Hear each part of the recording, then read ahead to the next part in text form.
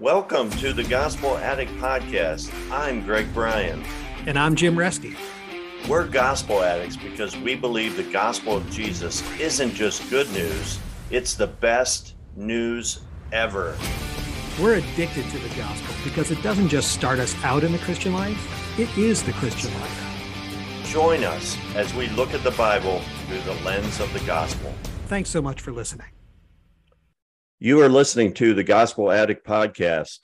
We call this the Gospel Addict Podcast because we believe the gospel, or the good news of Jesus, is the best news ever. And it's not just the ABCs of the Christian life, it's the A to Z of the Christian life. In other words, the gospel is the key to everything. On this episode, I'm joined with my good friend and co-host, Randy Nickel, and together we are going to interview Tom Petersburg. Tom gives leadership to Catapult Ministries, but has previously served as a staff member of Cru and Athletes in Action for 40 years. 8 years in campus ministry, 32 years as a chaplain to professional sports teams in Cleveland, Ohio. Although the majority of his career was focused on discipling athletes and equipping them to utilize their platform, his ministry extended to coaches, businessmen, and ministry leaders. Today, I'm hoping that together we can talk about the power of the gospel and how it changes lives and also gospel-driven discipleship. I'd like to ask Tom to share some tips to more effectively disciple others. And Randy and I will both ask Tom questions, but let me start by officially welcoming you to the show, Tom, and ask if there's anything else you'd like to add in terms of introduction, and maybe briefly share how the gospel has changed your life.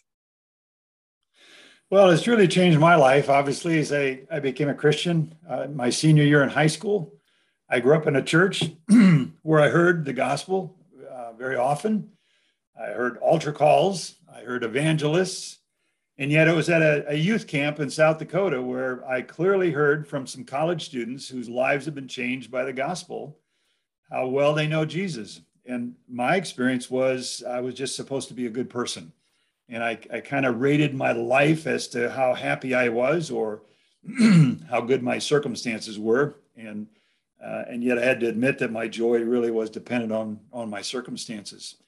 And so that was a turning point for me in high school, that I knew for the first time that as I gave my life to Christ, he came into my life. And I grew very slowly in those early years, first couple of years. And then I ended up being involved with Campus Crusade at Iowa State University. And some of the other men around me, roommates, guys with the ministry there, began to give some time into my own life and growth. And things took off from there, and then began to sense that God called me to ministry. So it's I was very fortunate to start at a younger time in my life. Well, and it's obvious that God really got a hold of your life because you've dedicated the last 40 years of your life to serving him, and which is exciting. Randy, you want to talk about your relationship with Tom? And Well, I've known Tom for many years. I moved back to Cleveland. I was on staff with Young Life, moved back to Cleveland and got involved in this group of folks that were planting an evangelical free church on the west side of Cleveland. And it was there that I met Tom for the first time. And I'll just say this, that Tom is someone I respect, but Tom is also someone whose name you hear around Cleveland. He's just someone who has impacted many in their lives in Christ. And Tom, I've always appreciated your wisdom. And when I'm stuck on something, every once in a while, he'll get a call from me just saying, hey, am I thinking straight on this? Or so Tom, I appreciate you and your ministry and your family. And it's just an honor to be on here with you. Well, thanks. It has been a fun run as we've been involved in church and various ministry things together. So, Tom, I was recently with you at a meeting, and you were sharing some tips on discipling, which I thought were really, really interesting. Maybe we just kind of dive in there. Can you begin to share some of those thoughts? Yes, we looked at a couple of things that I find I find myself working through in ministry in these later years in ministry and life. I find these are common issues as I work with disciplers. For many years, I've discipled men, but more of my focus now is on those men who want to learn how to disciple and mentor others. One of the things that has stuck out for several years for me is this issue of our culture is so dependent and so respectful of experts. And I've even found that as an older person involved in discipleship, the younger guys that I've discipled or I'm pulling into discipleship kind of feel like they have to become an expert to disciple somebody else. And it is so far from the truth. I think that we need to grow and learn in being a discipler, but in the scriptures, you find even Paul referred to his disciples within weeks after he came to Christ in the book of Acts. And so I find that the younger guys that realize they need to be a learner rather than an expert are the guys that pick up discipleship quite quickly. We are merely passing on what we're learning currently, not just what we gathered in the early days of our walk with God, but it's fresh and it's current. And so I think that sometimes we've stifled people from moving into discipleship and they think they've got to be an expert. And rather, we just need to be a learner. I like that. And you shared this illustration, which I thought was so cool, about how we learn. And you talked about like riding a bike. Can you share that? Yeah, this was a funny illustration that hit me just a year ago. I was reading some things and came across an article on kids learning to ride bikes. And most of us grew up with trainer wheels on a bike, and they allowed us to tip about 2 inches either way. And you really didn't learn to ride a bike until Dad took the trainer wheels off. So how they're teaching kids, according to this article today, to ride a bike is they don't put the trainer wheels on at all, but they lower the seat low enough so that the child can keep both his feet on the ground. And as he sits on that seat and he uses his legs rather than pedal, he propels himself by kind of running along the ground. He learns to balance the bike. And then he begins to go, I bet I can go 10 feet without using my feet. And it's just this natural inclination to do better without my feet on the ground. And so before long, the child has learned how to balance the bike, raise the seat. Now he's using the pedals. And in many ways, discipleship is the same way. I think you can learn so much from good discipleship books, but you don't really learn it until you begin meeting with somebody. And then it has such an impact on your own life and what you're learning and what you're trying to figure out and find answers to his questions that together you become learners. And I look back at my 40, 50 years of discipling men, and some of my strongest guys that are still having a ministry today in their retirement years are guys that I discipled when I didn't know much. It wasn't that I knew what I was doing. It's that together we were learning what it meant to walk with Jesus. What is this relationship all about? And so to me, that's kind of exciting. And I think that young disciplers need to experience that. You don't have to know it all. You can easily say, that's a great question. Let's go see if we can find the answer.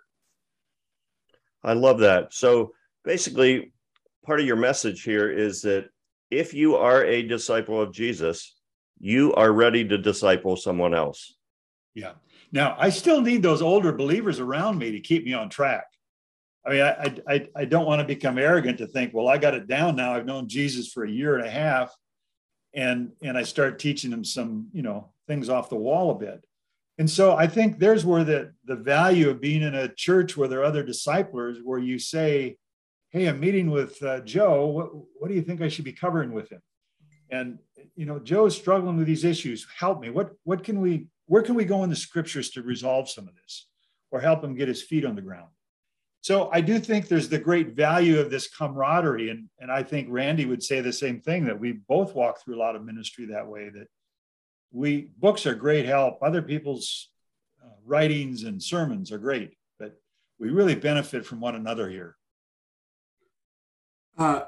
Tom, a book I know that's impacted our church and impacted us, I know that we've used it with some guys at church, is a book called The Way of the Alongsider by Bill Mowry. And what I love about that, it really broken down, is that it's not complicated. we tend to make this thing so complicated. And really this idea of that we come alongside somebody, I think a big part of the job of a discipler is to encourage, that as we learn, we're encouraging those to come along with us. When Paul says, follow me as I follow Christ. And so I love when you shared that. And when you shared that at the meeting that Greg and I were at with you, that was the first thing I thought of, is that this is really not as complicated as we make it. It's if you know how to be a friend, if you know how to care for somebody, you can come alongside them and encourage them and walk with them in Christ. It really is way of life. I remember sitting in a Sunday school class at our church when we were quite small. There were maybe 20 people in the class, and I said, I think we're studying 2 Timothy on discipleship. And I said to the group, think back to who's had the impact on your life. And right away, everybody's talking, and they're listing a woman or a man that ran alongside him in high school or college or early professional years. And there's an older guy in the room. He's probably in his, I shouldn't say he's older, he's about 50 years old. He's in the room and he said, oh no. And this look of surprise is on his face, and he goes, that guy was discipling me. He just realized that this guy who was just living the Christian life with him was really intentionally discipling him. I love that. And I experienced that as a young believer. The guy who helped bring my older brother to Christ, KP, he not only came and discipled my brother, but he kind of discipled me, even before I was a Christian. And I can remember when I joined the Navigators, I heard this Navigator guy speak, and I can't think of who it is. I can't give him the credit because I can't remember who it is. But he said to do three things: share your life, share God's word, and pray together. And as I look back at what KP did with me, that's kind of what he did. He shared his life, he shared God's word with me, and he prayed with me. And it was simple, but it had a profound impact. He used to drive an hour and 15 minutes one way to come and spend an hour with me between classes when I was at Kent State University. And I just look back on that and I'm like amazed that he did that. But he was investing in my life. And to this day, he's one of my spiritual heroes. And I'm so grateful for the investment he made. And it also, what you're saying also reminds me of, the three important relationships a discipler should have. We should all have a Paul, somebody that we can go to, like you said, that can say, hey, what should I do next? Or how can I help this person? A Paul, and then a Timothy, somebody that we're investing in. But then we need a Barnabas too, like an encourager, somebody who's can just kind of encourage us along the way. Those three relationships are important in a discipling relationship. Well, you also, unless you want to share anything more on this point, let's move on to the second thing you shared related to the culture about Yes. secondhand learners. Yes. I think that much of our younger generations today are growing up in what I would call they're secondhand learners. We have been incredibly blessed by books, sermons, blogs, access to anything out there with the internet. I mean, you can pick up any sermon on any topic. You can go to websites dealing with any issue from a Christian perspective, found tremendous material. So we're incredibly blessed by that. But I think one of the things, and I've heard other pastors verbalize the same thing, that too often we become reliant on what someone else has studied and sorted through, excuse me.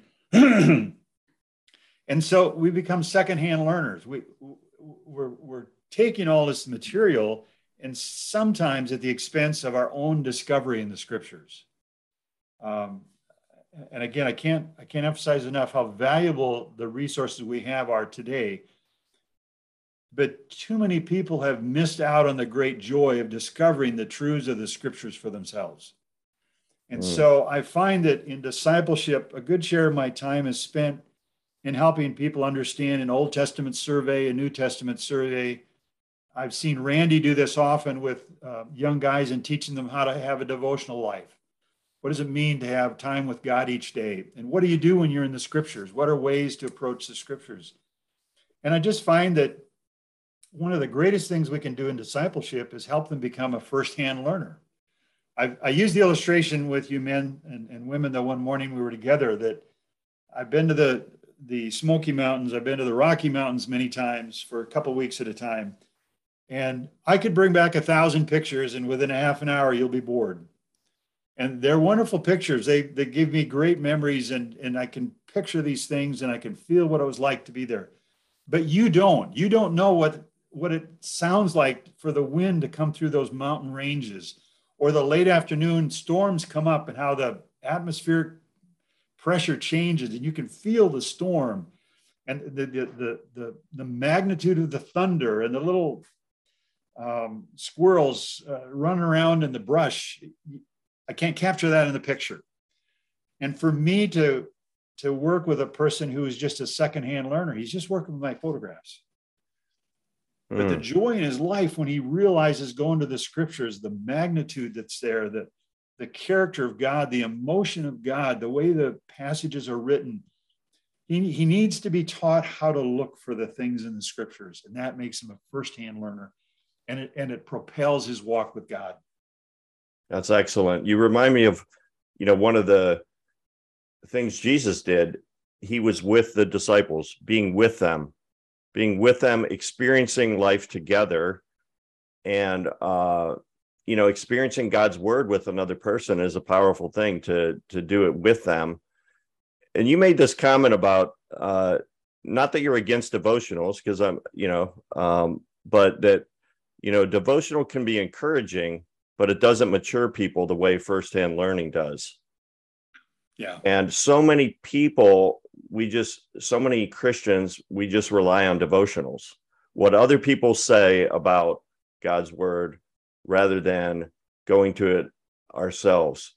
And that is a excellent reminder. I mean, for years in my early Christian life, that's what I did. I read devotionals, and I would read them for a week, and then I'd get bored.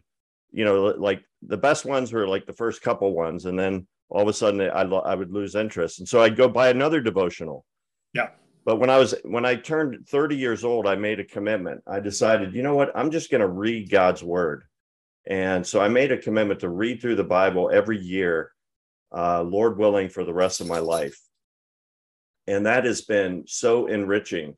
But I realize is you can never conquer the Bible. The Bible is so,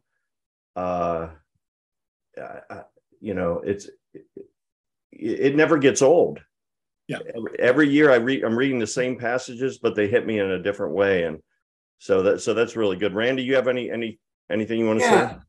I just want us to be careful that people don't misunderstand. I think, and Tom, if I can, I think your point is that we're called to be learners ourselves and not just eat what somebody else has regurgitated, that someone else has digested and then given to us, but that we learn for ourselves.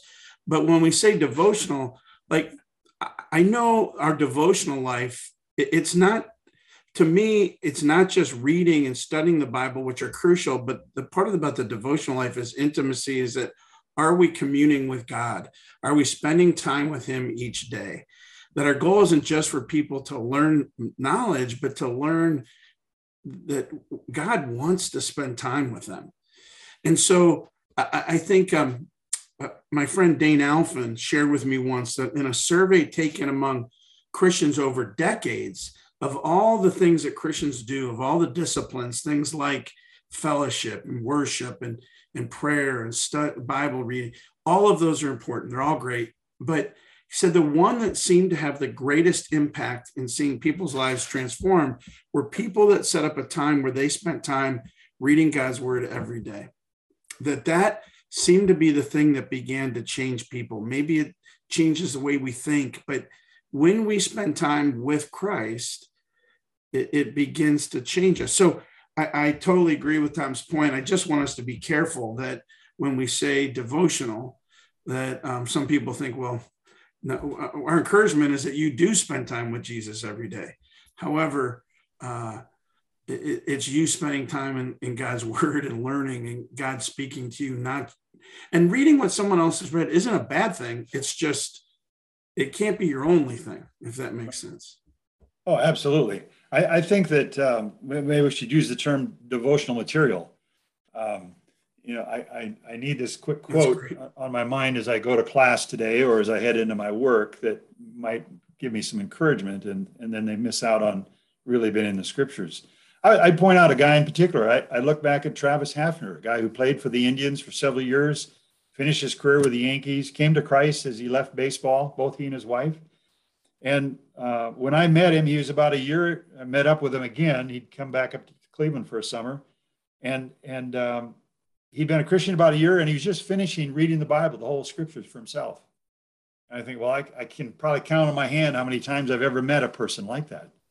And here was a guy that he was not necessarily a guy that was drawn to books or reading or anything like that before, but he was captured by God's word. And I would say that he's known Christ now for about 9 years, and he's read the scriptures every year. And it's kind of his goal in life that anybody he meets with, he gets them on his reading plan. And they're in the scriptures together. There's exciting things that happen when we get time with God in his word that can't be matched. That's great. Well, I think you had a couple other things that tips you shared. Was the next one related to foundation? Yeah, a little bit. We talked about lordship. We talked about lordship. 2 Timothy 2:2, which is a common verse in discipleship, that Paul is pushing Timothy a little bit. The things you've heard from me, Timothy, pass on to faithful men who will teach others. So you've got 4 generations there. And sometimes what we need for the real meat of that is to go to the following verses where he talks about the soldier, the athlete, and the farmer.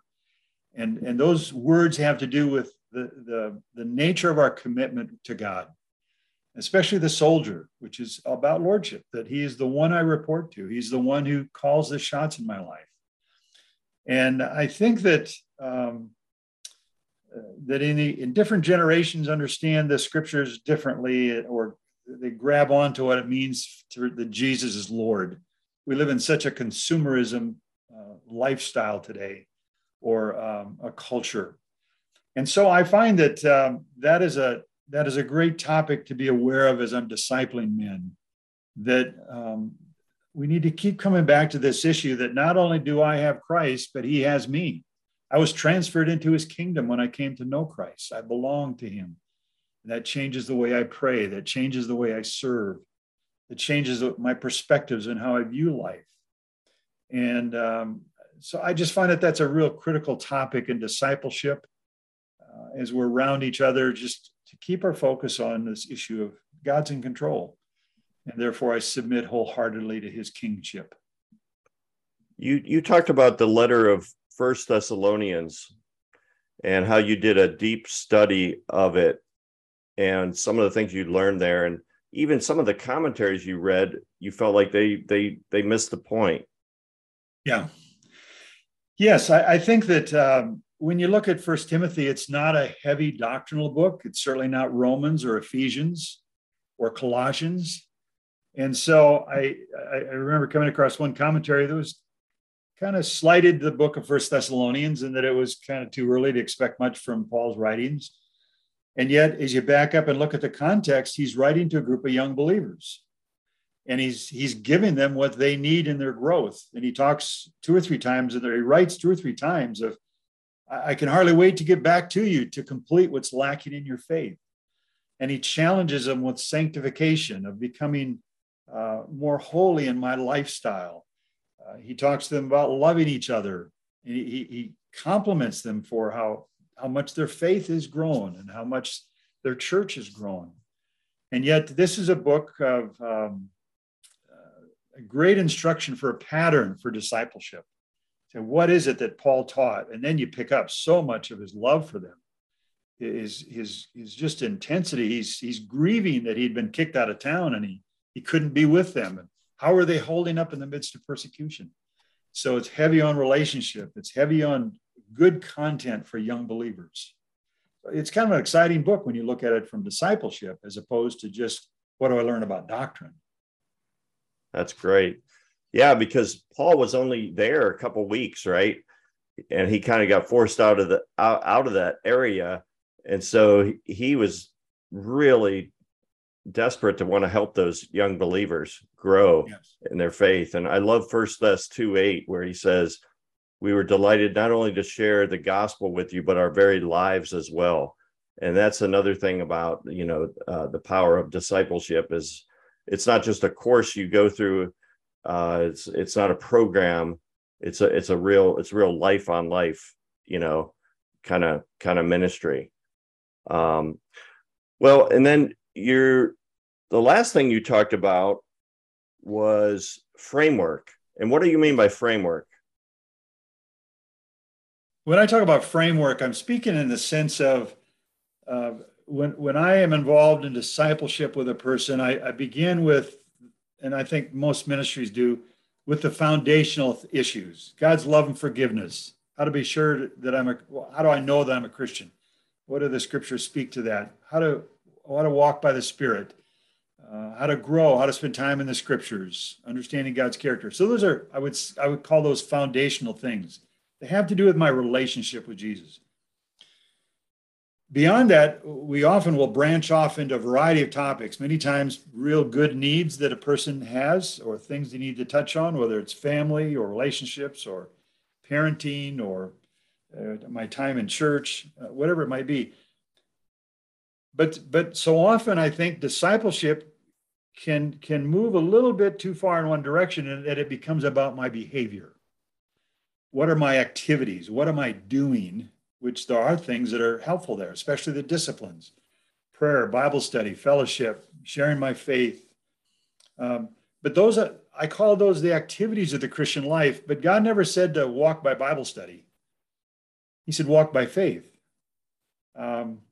He doesn't say we live under fellowship. We live under grace. And so I've just noticed in recent years that I've wanted to be more careful that I'm not trying to turn a disciple into all the right behavior. I want him to be sensitive to God's Spirit, that he's convicted and becomes obedient. And so the means of living the Christian life are what I have in the back of my mind as I'm talking about activities, because from his time in the scriptures, I want him to know God well enough he can trust him. I will only trust God to the extent I believe he's trustable or trustworthy. And so I want him to understand that he lives by grace. He's going to mess up. And here's how to deal with confession and forgiveness. And yet the great part is I stand, according to Romans 5:1-2, I stand in grace. I don't get episodes of grace from God. I stand in his grace. I live in his grace.